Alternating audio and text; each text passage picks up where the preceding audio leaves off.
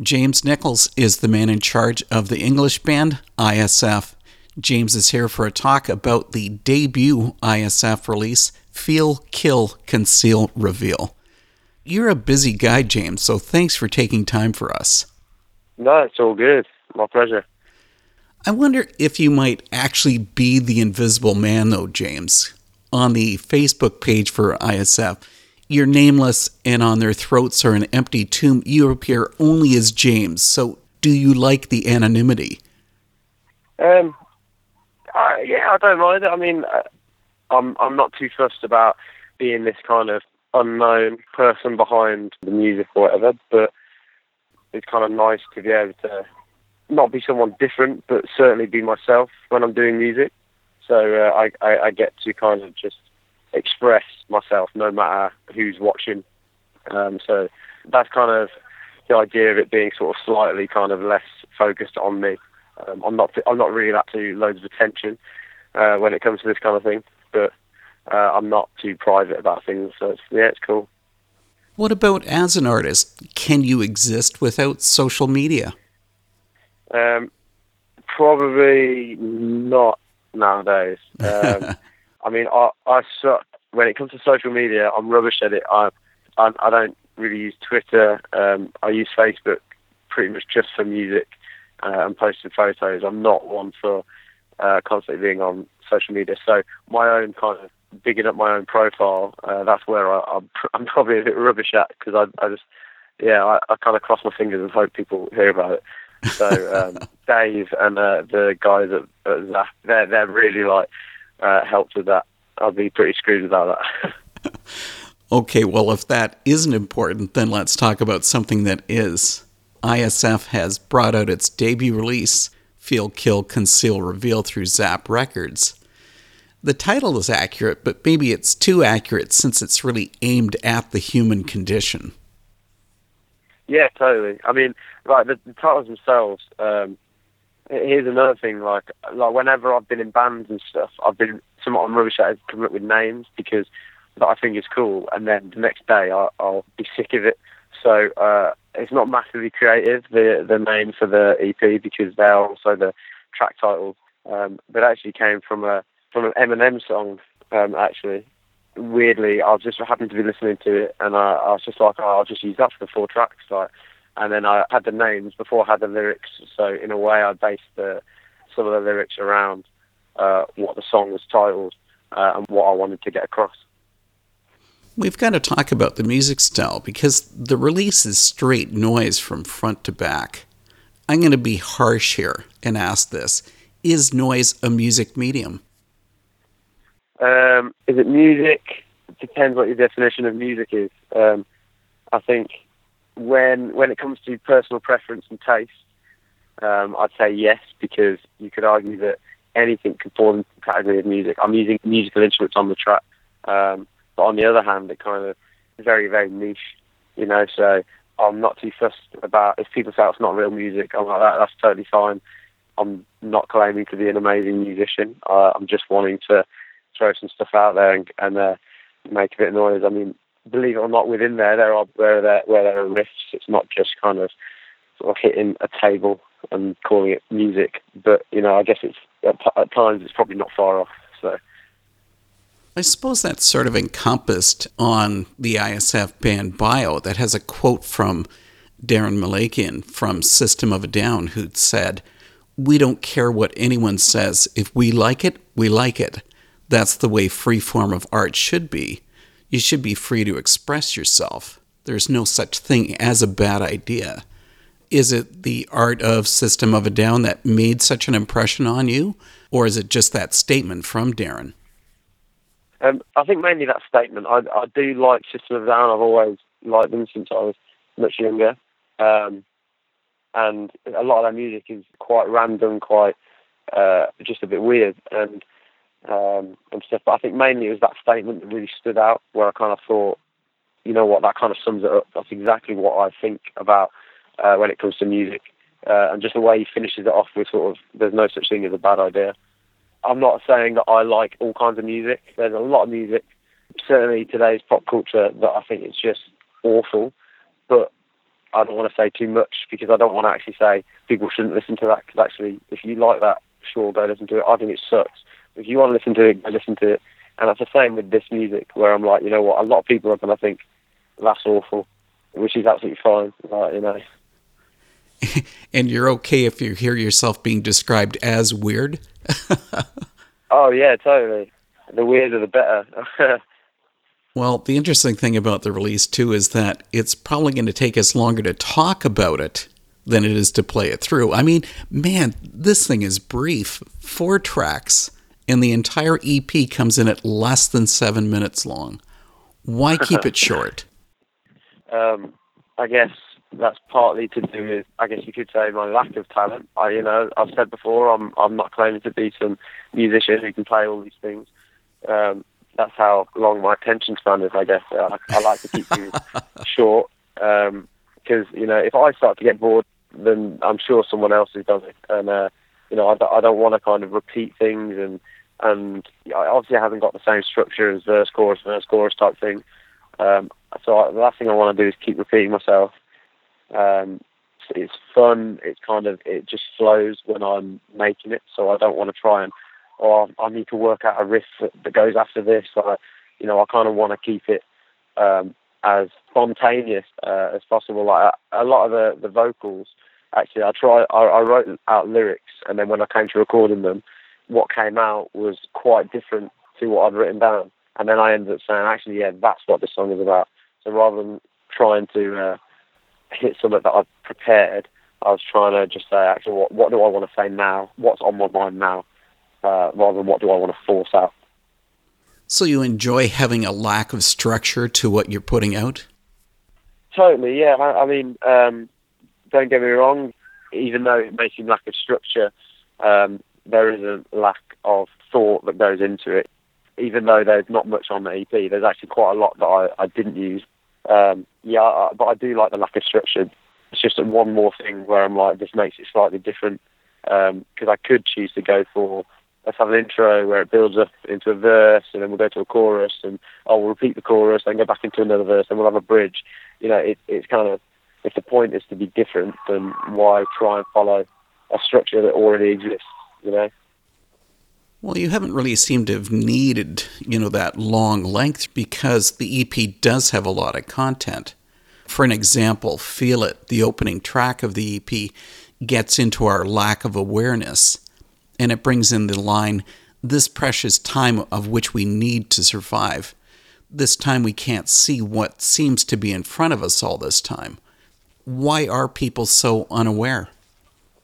I don't know. I think it's that song particularly was basically about us kind of being conditioned by things. So whether it's media, whether it's religion, I'm a Christian, and I'm always challenging myself to make sure that I'm not doing things just out of habit and just out of a religious cycle, and actually I'm doing it out of choice.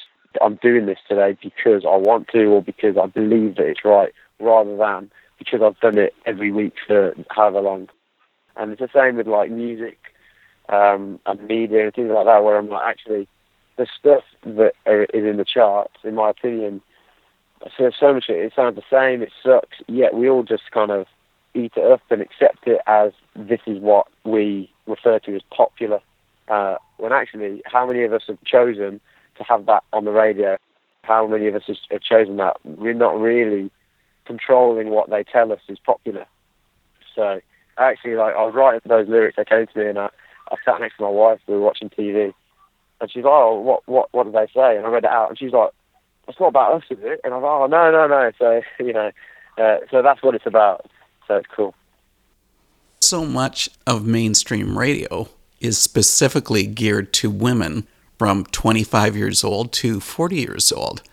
That often generates or lays out what's going to be heard on radio because of the market they're trying to deliver to. Right. Well, yeah, no, that's true.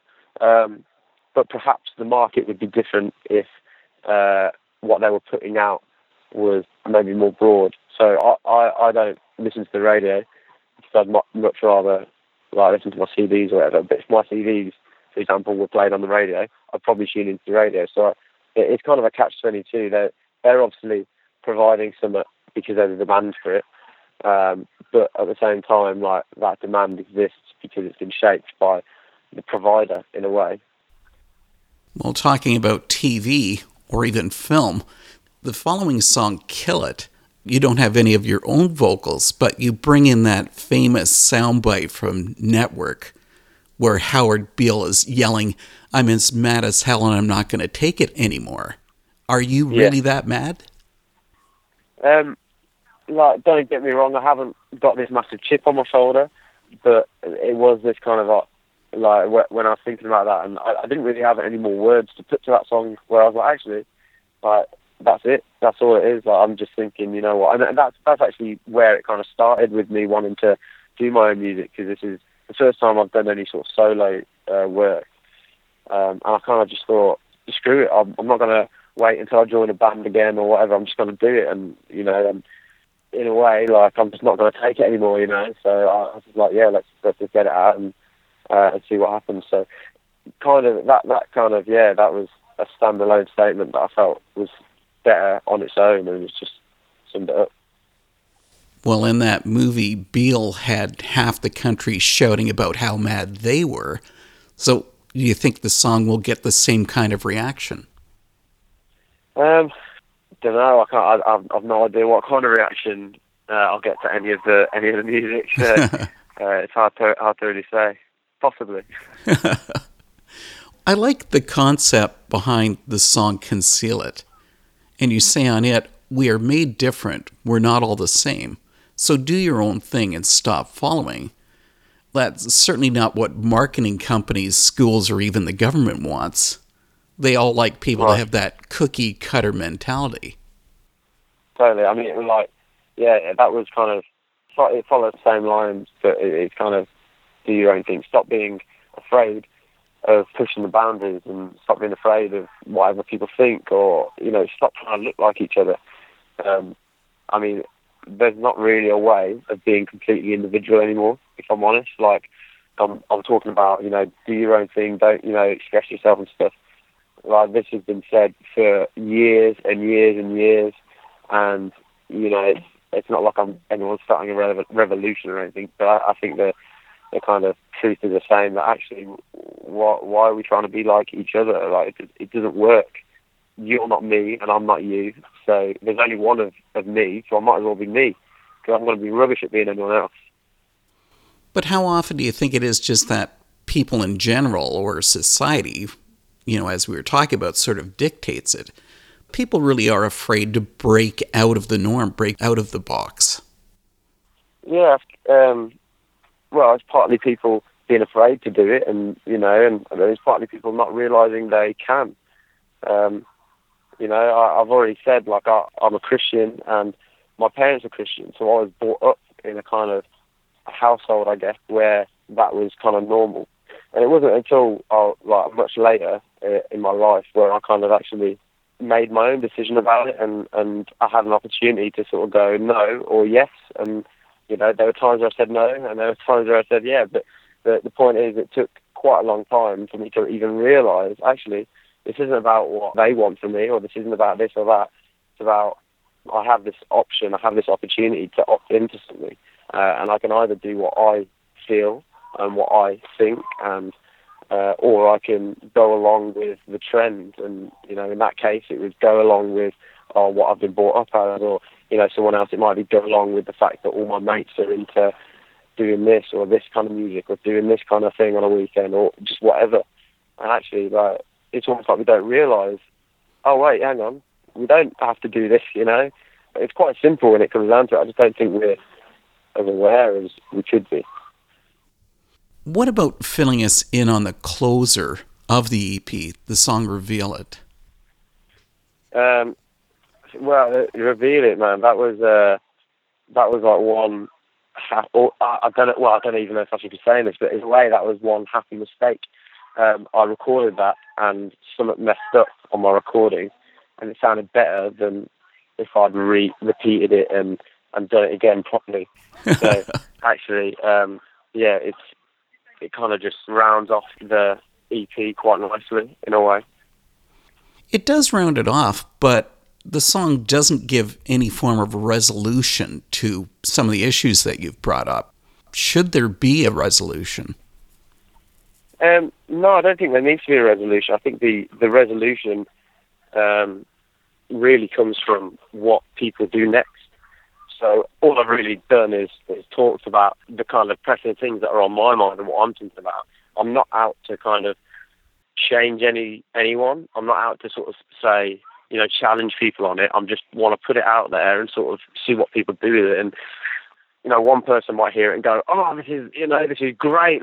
And they might decide, actually, I'm going to do my thing. I'm going to do this, and then other people might go, "Okay, cool," and it doesn't resonate, and that's fine. It doesn't. I don't feel like the message of it needs to conclude in the EP, because the conclusion really happens afterwards, and it's just whether the listener, whatever they choose to do, that's the conclusion. So it'll be different for everyone. ISF isn't the first project where you vented about a topic. You're a part of Their Throats Are Open Tombs and their self-titled album. It was harsh. Yeah, no, that was, I guess, the first step forward for me, where I was like, oh yeah, actually, this is a good medium to get out these things. Because when I said, oh, I'm in this project, Throats Are Open Tombs, this is what it's about. It kind of talks against prosperity gospel kind of preach and that kind of thing. And someone said, well, why do you feel like you need to write music about that? Why do you feel like you need to talk against something like that? It's up to whoever they can choose to do what they want. And actually, I was like, well, if I wrote a book about it, people wouldn't seem to be too fussed. It's another book that has another opinion.